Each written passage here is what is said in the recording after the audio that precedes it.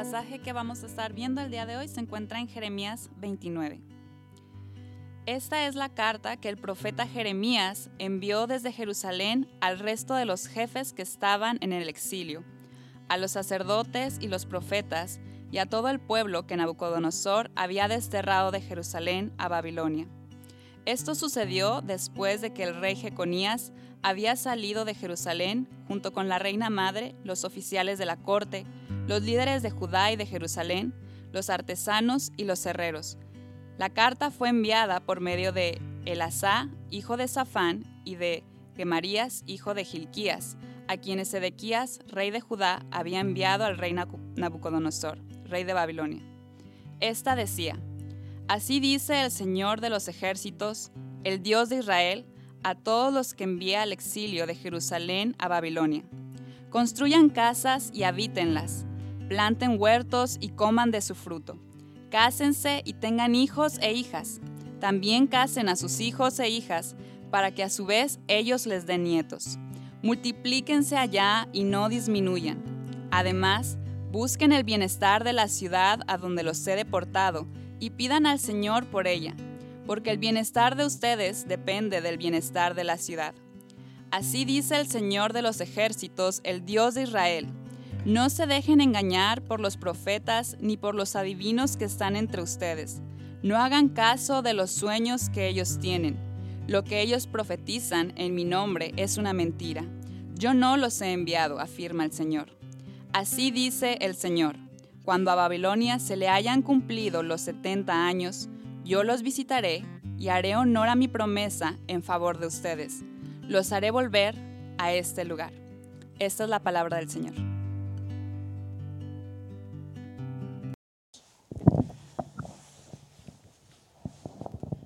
Yo creo que esta es la primera vez que ven al frente a un predicador con pelo blanco, ¿verdad? Puros jóvenes predicando y bueno, allá hay uno que bueno, no.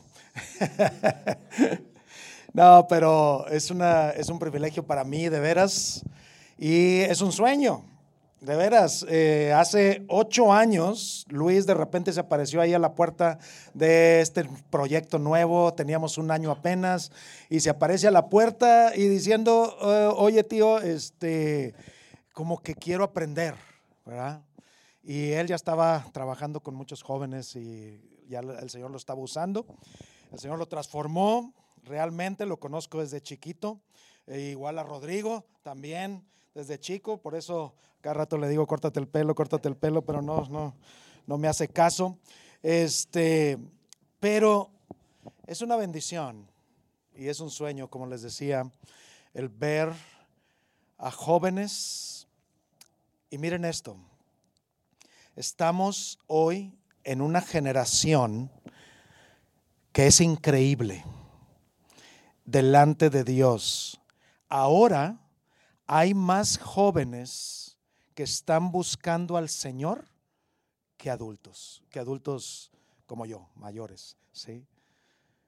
Hay más jóvenes en esta generación que están buscando al Señor que sus padres. Y esto es una realidad. ¿Qué está pasando? ¿Qué es lo que Dios está haciendo? Ver esto hace 20 años era imposible. Los jóvenes estaban yendo, los jóvenes estaban huyendo de la relación con Cristo, de la iglesia, y ahora los jóvenes son los que están moviendo una nueva generación. Así es que tú y yo, y quiero empezar con esto porque tú y yo estamos, ustedes como jóvenes, yo como adultos, tenemos una responsabilidad, el traer el tesoro que es una relación verdadera con Cristo. Y verdadera digo, no una relación religiosa, sino una relación verdadera. Que disfrutes el evangelio y no que cargues con el evangelio. En mi generación, mucha gente cargaba con el evangelio. Era difícil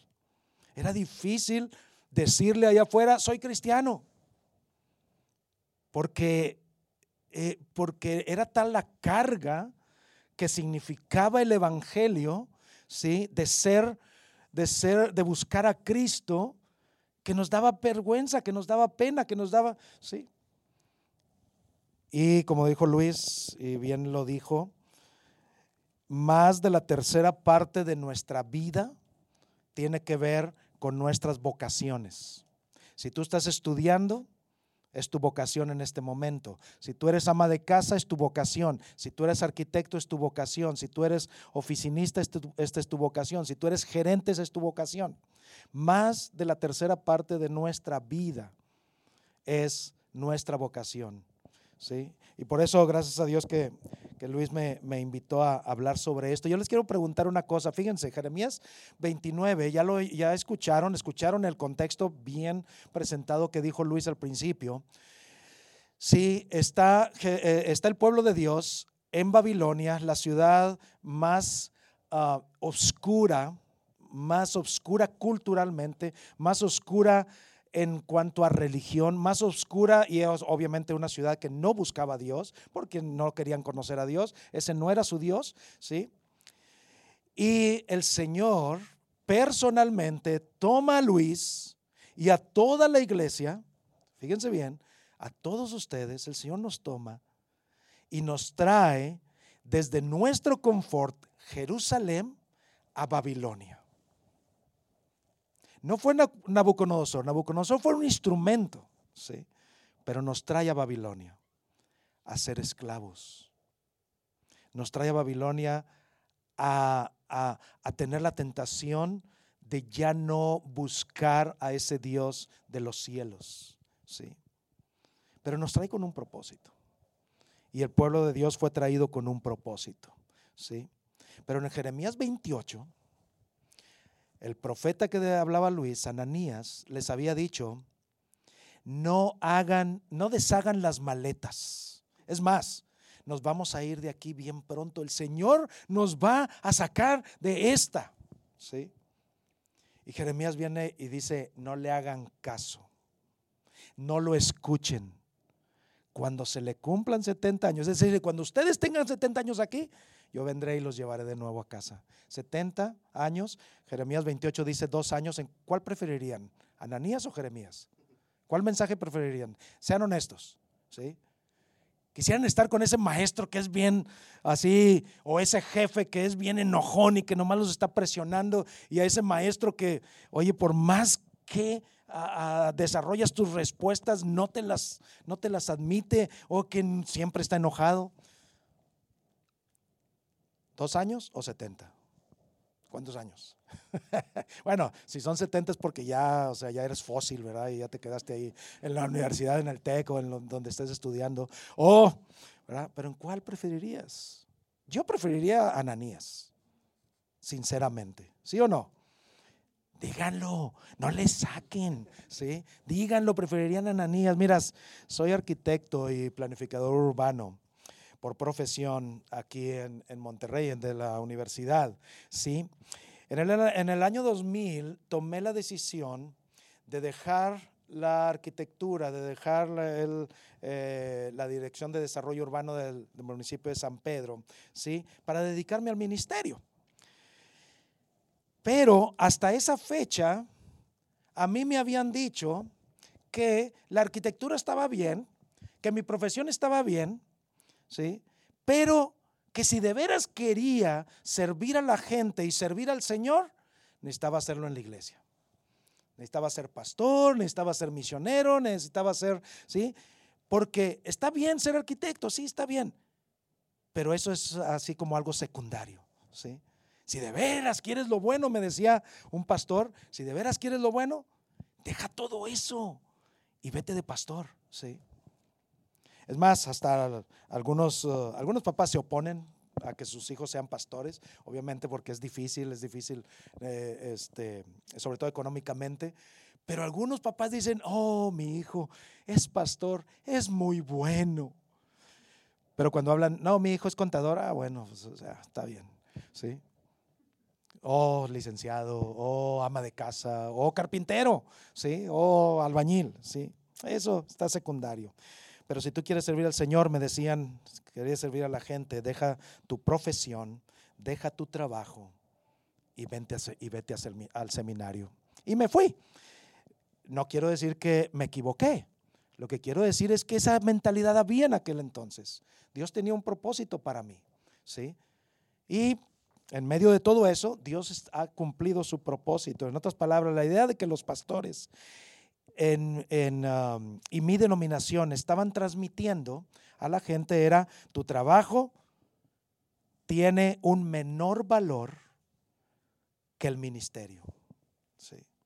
Tu trabajo tiene lo que haces allá afuera, lo que sirves allá afuera, a jefes regañones o a jefes muy buenos, o a los maestros que son demasiado presionantes, o a los maestros que son buena onda, ¿sí? Lo que haces allá afuera, ¿sí?, tiene menor valor, no sirve, o sea, es así de poco valor. Eso era lo que me transmitían, y eso era lo que se transmitía antes. Pero cuando encontramos esta idea de fe y trabajo, de cómo conectar la fe con tu trabajo, nos damos cuenta que eso no es así. Y es más, todo lo contrario. Yo como pastor tengo mucho menos oportunidades de ser un instrumento de transformación en la ciudad que cada uno de ustedes. En lo que están estudiando, en lo que van a trabajar en el futuro. Jeremías 29 nos habla sobre esto y quiero que veamos 3 cosas. Todo trabajo está para servir a un plan mayor. Todo trabajo está para servir a un plan mayor de lo que tú crees. Todo trabajo te hará crecer en tus relaciones y todo trabajo tiene desafíos. Primero, todo trabajo está para servir a un plan mayor. Recuerden, el pueblo de Dios decía: ¿por qué estamos aquí? También que estábamos en Jerusalén, ¿por qué estamos en Babilonia? ¿Sí? Oye, Señor, ¿por qué no me das un trabajo ese que es mi sueño? ¿Sí? Ese que todo parece que está bien. Es más, les voy a decir una cosa: cuando yo dejé mi trabajo como planificador urbano, yo estaba en un tiempo de ansiedad y de dificultades en mi corazón y en mi mente por toda la presión que hay, ¿sí? Y dije, ahora ya decidí estar en el ministerio, entonces todo va a ser color de rosa, ¿sí? Así como andan vestidos, ¿sí? Todo va a ser color de rosa, todo bien padre, porque es el ministerio, es la iglesia. Después vengan y pregúntenme cómo me fue, ¿verdad? Con eso, pero era todo lo contrario, ¿sí? Más problemas, más dificultades. ¿Por qué? Porque mi expectativa era totalmente distinta, ¿sí? Pero bueno, no los quiero desanimar a todos los que quieren servir en el ministerio, ¿verdad? Sino que no tengan expectativa de que sus trabajos son difíciles y el ministerio es bien fácil. No, es lo mismo. Es lo mismo. ¿Por qué? Porque son vocaciones los dos, ¿sí? Y miren, ¿no se han encontrado con esa frase que dice: gracias a Dios es viernes? Oye, estamos estudiando ahí con todas las tareas. Gracias a Dios es viernes. Oye, ¿a dónde nos vamos? ¿A dónde? Oye, ¿a qué restaurante? ¿A qué nos vamos? Y vamos a pasarla bien, ¿sí? O los que están en su trabajo. Ay, gracias a Dios es viernes. Ahora sí, sábado, domingo, bien rico, ¿sí? Y a veces ni siquiera pensamos en el domingo que nos reunimos. Pero, ¿cómo cambiar esta frase de gracias a Dios es viernes a gracias a Dios es lunes? Cuando entiendas que tu trabajo, tu vocación, tus estudios, lo que haces en tu casa, lo que haces si eres ama de casa, si eres carpintero, si eres albañil, si eres un estudiante en el TEC o en otra universidad, ¿sí? Que todo lo que haces tiene un propósito mayor del que tú pensaste cuando empezaste esto. Y por eso me gusta esta serie de propósito, ¿sí? Porque realmente necesitamos pensar en esto, ¿sí? Jeremías 29 nos habla de este pueblo de Dios que dice: ¿qué estoy haciendo aquí? Señor, ¿por qué me trajiste aquí? Señor, no le has preguntado eso, Señor, ¿por qué me trajiste aquí? ¿Sí? Cuando yo fui a estudiar en el seminario, la primera clase fue griego en inglés y yo había estudiado inglés 6 meses antes, ¿sí? Y no sabía inglés y la primera clase era griego intensivo en inglés. Le dije a mi esposa el primer día: esto no es para mí, el seminario no es para mí. Griego en inglés era el puro abecedario, el primer quiz. ¿Se acuerdan de los quizzes? O no sé si sepan lo de los quizzes, ¿verdad? Esos exámenes de 10 minutos que tienes que contestar rápido. Bueno, pues yo como arquitecto dibujando las letritas en griego, bien padre, me lo sabía todo, pero tenía que dibujarlo muy bien. Llegué a la mitad, 0, ¿sí? El profesor dijo, lápices abajo, ¿sí? Entonces, y luego se lo pasaron y le dice nos lo pasamos de un estudiante a otro, y le dice mi amigo, maestro, está bien padre lo que dibujó Andrés, pero es nada más la mitad del abecedario en griego. Y dice 0, punto, ¿verdad? O sea, el maestro así fue, ¿verdad? En el seminario, para que vean que no nada más en la escuela. Pero Dios tenía un plan. Dios tenía un plan para este pueblo de Dios en Babilonia. Busca la paz y la prosperidad de la ciudad de Babilonia, porque en su paz y en su prosperidad está tu paz y tu prosperidad. ¿Sí? No tenemos mucho tiempo para desarrollar mucho esto, pero este era el plan de Dios. A través de lo que vas a pasar aquí, a través de las dificultades, pero a través también de construir casas, plantar, hacer agricultura, casarse, tener hijos. Dios tenía un plan mayor que solamente casarse y ser feliz, ¿sí? Que solamente tener un trabajo, o sea, que solamente tener plantar un cultivo y de ahí comer. Tiene un plan más grande que es. Tiene un propósito. En Génesis 2, Dios pone a Adán y a Eva en el jardín del Edén para cuidarlo, es decir, para mantener el jardín, pero también para cultivarlo, es decir, desarrollarlo, hacerlo crecer. En Génesis 2 todavía no había pecado en el mundo, ¿sí? El jardín fue puesto como la gran oportunidad del hombre, ¿sí? Para que como mayordomos de Dios participáramos en el desarrollo de la historia de Dios y su creación. Imagínate, Dios puso a Adán y Eva en el jardín para que éste comenzara a producir y empezar a producir para la gente que venía después de ellos, para dar de comer a los demás. Y todo era perfecto, ¿sí?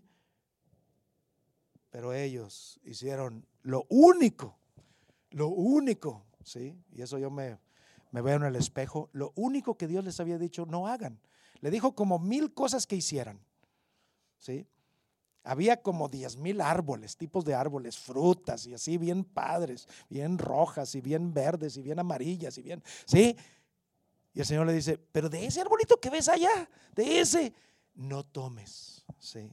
Porque ciertamente morirás, ¿sí? ¿Y qué hizo Adán y Eva? Fueron y tomaron. Y a causa de eso, el jardín, dice, empezó a producir cardos y espinos y empezaron a trabajar, o sea, siguieron trabajando. Dios no los sacó para que dejaran de trabajar, siguieron trabajando fuera del jardín, pero ahora con sudor de la frente, con dificultades. Ya no podías andar descalzo, porque si andabas descalzo se han picado con esos, ¿cómo se llaman? Los cadillos. Los cadillos duelen, pero bastante. Bueno, empezaron a salir por culpa de no hacer lo que debemos hacer, sí. Y bueno, así estaba Babilonia. Babilonia estaba llena de cardos y espinos. Babilonia estaba ahí. Pero el pueblo de Dios ahora cambia de solamente producir para comer y que comieran los demás, para transformar, porque ya todo estaba lleno de cardos y espinos. Entonces, el trabajo de mantener y de cuidar y de desarrollar el jardín ahora se convierte en un trabajo de transformación. Es decir, necesito usarte, dice el Señor, para que Babilonia se dé cuenta que hay un Dios. Para que Babilonia se dé cuenta que conquistar, que matar, que destruir no es el camino que deben tomar. Pero no vayas y nada más les grites y les digas, porque no te van a escuchar, eres esclavo. No, trabaja para florecer Babilonia. Cásate para florecer Babilonia. construye casas, vive ahí para florecer Babilonia. Imagínate que te diga eso el Señor, ¿sí? Pero porque el Señor tiene un plan mayor. Babilonia no terminó de cambiar, pero Babilonia empezó a cambiar a causa de este tiempo de 70 años. No terminó de cambiar, pero empezó a cambiar. Lo vemos en la historia en Jeremías, sí. Ahora, quiero que veas a quién estaba dirigido este mensaje. ¿A quién está dirigido? A la reina, a los sacerdotes y a los artesanos y al pueblo en general. Reina, gobierno; sacerdotes, religión; artesanos, cultura, ¿sí? A todos los que hacen a todo tipo de trabajo, ¿sí? Estaba dirigido. Y luego para Jeremías dice, bueno, para que no crean que alguno se queda afuera, como los niños, ¿sí? Dice, y a todo el pueblo que Dios trajo a Babilonia. Estaba dirigido este mensaje, esta carta que estaba enviando. Tú y yo somos instrumento para florecer la ciudad, no como un mandato de Dios, sino como un propósito de Dios, para que en medio de ese propósito también tú florezcas, ¿sí? Entendiendo esto, puedes cambiar tu perspectiva de gracias a Dios es viernes por gracias a Dios es lunes. Ahora sí, otra vez, dame oportunidades, Señor, de haciendo mi trabajo, florecer la ciudad. Si yo hago una silla, que sea una silla que aguante y no que se rompa cuando Andrés se sienta, ¿sí?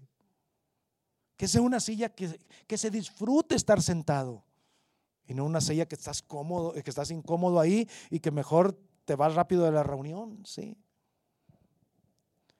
Que sea una casa como arquitecto, que la familia que va a vivir ahí no solamente me dé dinero y me pague por mi trabajo, que eso, o sea, eso es parte, ¿verdad? Obviamente no lo voy a hacer gratis, ¿sí? Eso es parte. No solamente que me dé dinero para comer, para dar de comer a mi familia, sino que sea una casa, que la familia que va a vivir ahí esté cómoda, florezca, los niños puedan jugar, los niños puedan tener, o sea, la ventilación de la casa esté correcta para que puedan dormir y no tengas que dormir en la azotea porque hace mucho calor en Monterrey, ¿sí? Un médico para sanar y no para que se esté visitando cada mes, ¿sí? Un abogado para ganar los casos por la verdad y no para ganar tu caso, ¿sí? Un ingeniero que no se le caigan los puentes. Un ingeniero que busque, ¿sí? Y todo esto, tu trabajo necesita ser entendido como un propósito mayor. Y vamos al segundo punto. Todo trabajo te hará crecer en tus relaciones. Primeramente, todo trabajo tiene un propósito mayor de lo que crees.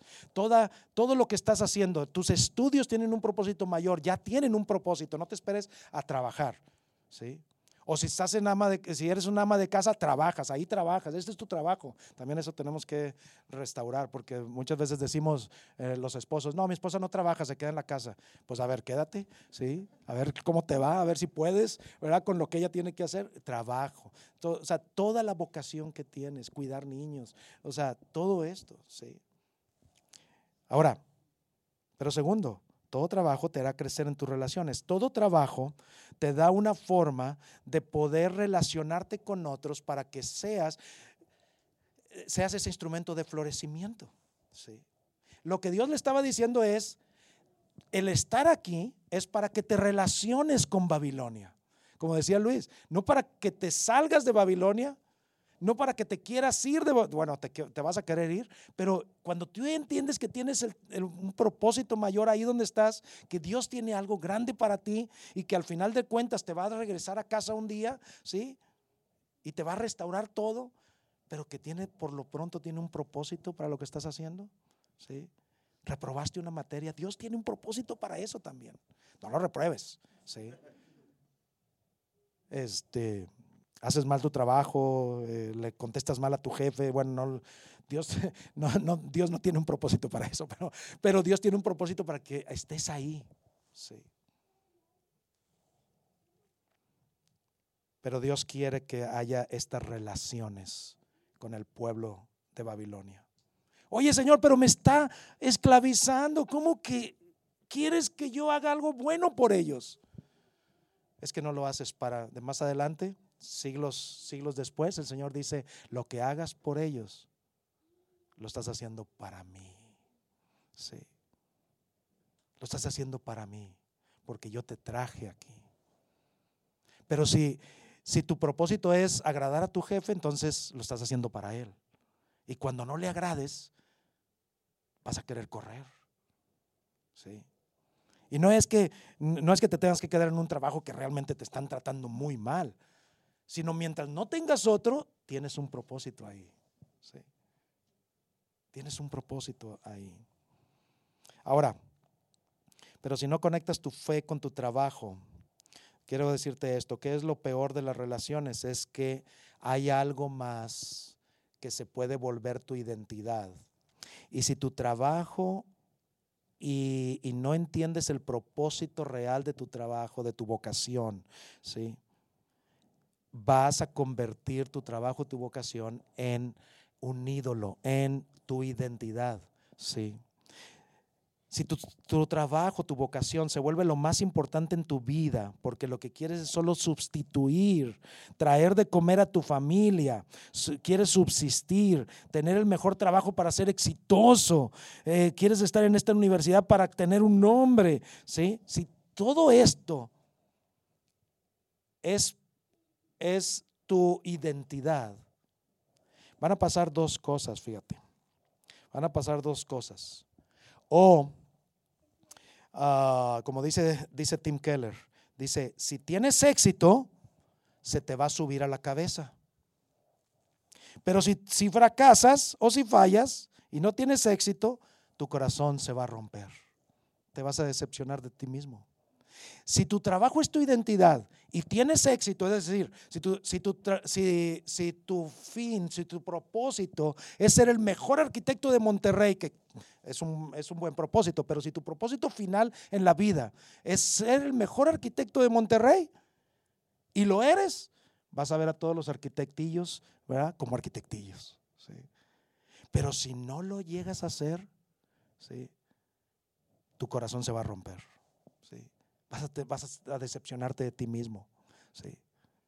Si tu propósito en la universidad, en el trabajo universitario, en lo que estás haciendo, en tus estudios, es sacar 10 y ser el estudiante número 1, y lo logras, tienes el riesgo de ver a los demás hacia abajo. Y si no lo logras, tienes el riesgo de ver a todos hacia arriba. No pude, ¿sí? Y esto estaba esclavizando al pueblo de Dios. Eran esclavos. No era un arquitecto, allá eran reyes, o sea, era la reina, eran los sacerdotes en Jerusalén, pero acá era nadie. Era nadie, ¿sí? ¿Qué era lo que estaba pasando en ellos? Señor, ¿por qué me tienes aquí? Sácame. Y entonces vivían de esto, porque su identidad no era que eran hijos de Dios, no era que Dios tenía un propósito. Su identidad era que allá vivían bien padre, que allá lo lograban todo, ¿sí? Híjole, cuando yo me fui al seminario, yo era el más antiguo, yo era el más, por decirlo así, más grande, ¿sí? Todos eran así, apenas habían terminado la licenciatura, entonces se van al seminario, entonces tenían el griego, porque ellos les dan griego allá, y tenían, el latín y cuánto, así rapidito, terminaban los quizzes, pero así, y yo no tenía con el tiempo suficiente. Yo me sentía bien mal, porque aquí en Monterrey yo era profesor de arquitectura, ¿sí?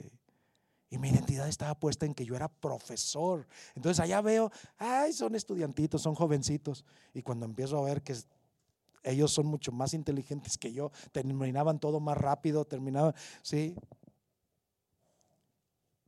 Yo dije, esto no es para mí. Y mi corazón se rompió, ¿sí? Empecé a verlos como así para abajo, ¿verdad? Yo ya soy maestro, o sea, yo puedo ser como el maestro de teología, ¿no? Puedo estar con él y hablar con él de tú a tú. No, sí. Aquí yo era buen era un buen basquetbolista. Cuando llegué allá a la iglesia allá, sí, tenían un equipo de básquetbol todos los miércoles. Yo era el peor, sí. Aquí yo era uno de los mejorcitos, allá era el peor. Sí, ya dije, no, hombre, ¿qué me van a hacer estos? Si todo lo que tengo allá en la prepa y en la universidad, como en el equipo de básquetbol y demás. Allá, no, hombre, era la mascota, sí. Ellos estaban esclavizados, se sentían fracasados y por lo tanto veían a los babilonios con odio. Su relación con los babilonios era de odio. No quiero estar aquí, quiero irme. ¿Sí? No les permitía ser parte del plan de Dios, ¿sí? En Babilonia. Todo trabajo tiene desafíos, ese es el tercer punto y final. ¿Sí? Tu identidad no está en ser el mejor arquitecto, porque de arquitectura vas a tener desafíos. Tu identidad no está en sacar 10, porque vas a tener bueno, 10, no sé cómo sea hoy en día, ¿verdad? Pero antes era 10, A o A+, o algo así, ¿no? Pero siempre va a haber desafíos, siempre. Y esos desafíos tú tienes que entender que tienen un propósito para tu vida y para la vida de los demás. ¿Cuál era el desafío del pueblo de Dios en Babilonia? ¿Cuál era el desafío? No odiar. El desafío era ayudar a florecer la ciudad, construir mejores casas, construir mejores edificios, construir mejores escuelas, expresar mejor lo que es la vida matrimonial y edificar mejores negocios, plantaciones. Sí. Tiene desafíos. Había 3 elementos que definían el poder de un país.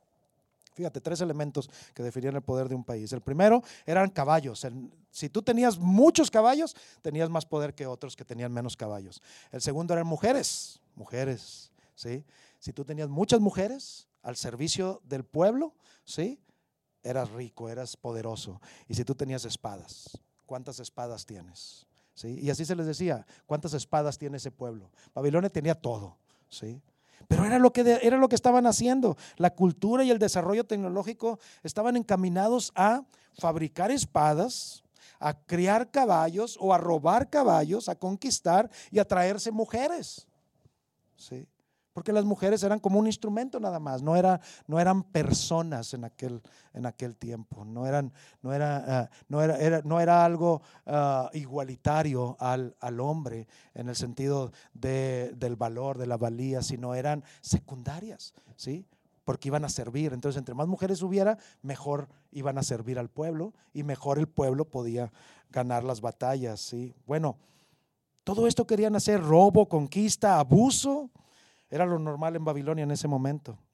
Esto era una gran presión para los judíos. Lo que querían era hacerse igual que ellos. Si ellos me hacen esto, yo también lo hago. ¿Sí? Hoy, para los que todavía no han terminado de estudiar y no han tenido un trabajo, hoy cuando ustedes salgan, de veras el desafío allá afuera es no caer en las tentaciones, por ejemplo, de la corrupción. Pero si así se hace todo en arquitectura, ¿sí? Sobre todo cuando se trabaja con el gobierno, ¿sí? Y ya hasta le ponen le ponen otro nombre, ¿no? Le ponen imprevistos, ¿sí? Y los imprevistos ya saben que puede ser muchas cosas, ¿no? Mantenerse allá, a mí me decían, ¿cómo te puedes mantener como director de desarrollo urbano en una ciudad en donde la presión económica es tan grande? Sí. Y la presión política y la presión de partidos políticos y demás, sí. O sea, no sé, solamente Dios lo supo cómo pudo suceder, sí. Pero la presión era grandísima. La presión que sentía el pueblo. El que no tranza no avanza, ¿no? Sí. ¿No decimos eso? El que no tranza no avanza. Pero si todos lo hacen, pastor, pero si todos lo hacen, Andrés, pero si todos lo hacen, ¿por qué? O sea, sí. ¿Te para el agente de tránsito? Bueno, no, pero es una ofrenda. Porque ya le llaman así los agentes de tránsito. Sí. de Guadalajara y alguien me dice, oiga, me puede dar una ofrenda, ya sé que es pastor, me puede dar una ofrenda un policía y bueno, ofrendas, ok, tengo que pensar, o sea, no. Pero en cuanto no hemos caído nosotros. No le digas a los policías, o sea, no digas que los policías son malos, son corruptos. No, piensa en ti, ¿sí? Piensa en ti. ¿Cómo es que corrompemos nuestra propia vida? ¿Cómo es que corrompemos ahí en la escuela, en el trabajo, en la casa? Mira, los papás, fíjate bien, y eso quiero que se arrepientan si los papás que están aquí lo hacen. Sí, creo que se arrepientan, pero no se sientan tan mal porque todos lo hacemos, ¿sí? Le dicen al niño, si te portas bien, Santo Claus te va a traer un regalo, ¿sí? Si te portas bien, Dios te va a premiar, ¿sí? Y lo que le estamos diciendo, entonces si te portas mal, Dios te va a castigar. Bueno, también lo decimos muchas veces, ¿sí? Pero Dios no trabaja así. Tú dile, quiero darte un premio si haces bien lo que te estoy pidiendo que hagas. Bueno, es un premio. Pero Dios no te va a traer regalos si te portas bien o te los va a quitar si te portas mal, ¿sí? Dios no depende de eso, ¿sí? Porque si no, entonces no es un regalo, ¿verdad? Te voy a traer un regalo si te portas bien. Santo Claus te va a traer los regalos que le pediste si te portas bien. No. ¿Sí? Aquí en Monterrey hay muchas personas que deciden si una señal de alto es en verdad una ley o una sugerencia. ¿Sí o no? ¿Sí? Adicionalmente a esto, la presión vendrá porque si el evangelio es lo que rige tu vida, ¿sí? A lo mejor puedes perder el trabajo. La presión va a venir, porque a lo mejor hacer lo correcto hace que pierdas tu trabajo, ¿sí? Hacer lo correcto puede ser que signifique reprobar una materia. Hacer lo correcto, ¿sí? El evangelio mismo. Todos necesitamos un GPS, ¿saben? Utilizamos, yo no sé cómo le hacía yo antes sin el GPS, pero lo usábamos esos mapotas para salir a la carretera y demás, ¿verdad? Para ir de ciudad a ciudad y de allá, sobre todo en los Estados Unidos, o aquí en Monterrey. Si yo necesito un GPS para que me lleve a donde debo de ir, aunque tú no conozcas ese camino por donde te está llevando, ¿sí? Entender que Dios tiene ahí un propósito en lo que estás haciendo y que probablemente ese propósito o ese hacer lo correcto te hace perder tu trabajo o hace reprobar una materia, ¿sí? Entenderás que el propósito de Dios para esto es más grande que el sufrimiento que vas a tener al reprobar una materia o al perder tu trabajo. Pero vas a recordar siempre lo que Dios dice al final en el versículo 10. Pero cuando yo cumpla su propósito, los regresaré a la casa, ¿sí?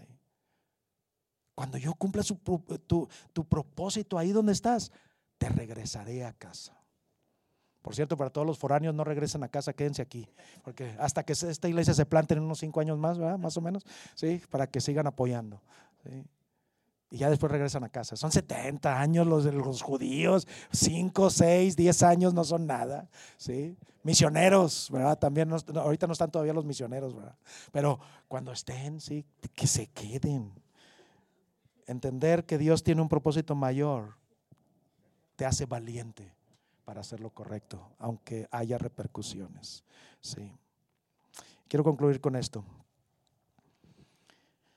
Cuando tienes fe en Cristo, de que lo que Dios quiere hacer, aunque tú no lo entiendas, aunque no lo veas, aunque no lo sientas, aunque no lo palpes, ¿sí? Pero entender que Dios tiene un propósito mayor con lo que haces diariamente, con tu vocación, ¿sí?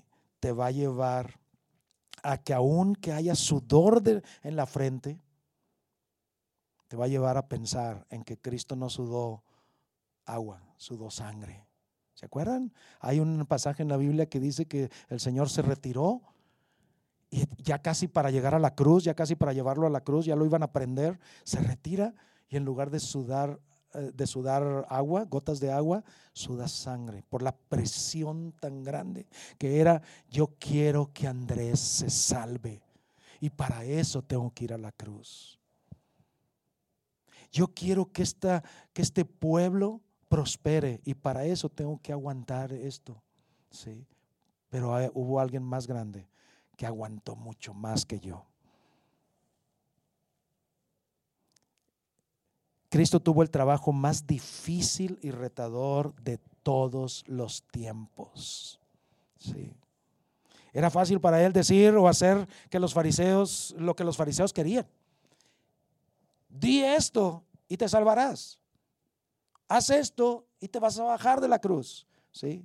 Y para Cristo hubiera sido fácil hacerlo, quitarse el sufrimiento, pero lo hizo por ti y por mí. Para que cuando pases sufrimientos en tu trabajo, en tu escuela, en lo que haces, en tus relaciones, ¿sí?, tú puedas pensar y decir: pero ya alguien que está conmigo en este momento, ¿sí?, sufrió y me entiende. Y entre dos llevamos las cargas más fáciles, ¿no? Sí. Entre dos le decimos a mi papá: papá, reprobé esta materia. ¿Sabes qué? La regué, no estudié suficiente, ¿sí? O le decimos a nuestra esposa: me corrieron. Tuve que dejar de hacer esto porque las letras chiquitas en el contrato se la dije al cliente y el cliente ya no me quiso comprar porque las letras chiquitas dicen algo que no le gustó, sí. Pero en el trabajo te dicen: no leas las letras chiquitas al cliente, sí. Pero yo lo tuve que hacer porque no, en mi conciencia cristiana no me deja, sí. Él pasó por momentos difíciles. Su propósito para su trabajo éramos tú y yo. No era la ciudad de Babilonia. Éramos tú y yo, gente que no quería tal vez nada que ver con el Señor, que no creíamos en Él, gente que no hacíamos lo correcto y que el Señor quiere transformarnos. Que tu trabajo, mi vocación, tu vocación, sí, ese más del 30% sea utilizado por Dios para cambiar el mundo, porque un hombre cambió tu vida y cambió el mundo entero a través de ti. Amén. Que esto sea lo que Dios tiene para nosotros. Y vamos así a celebrar algo bien interesante, bien importante. Algo que el Señor Jesús dijo, van a recordar esto, van a hacer esto, para recordarme a mí.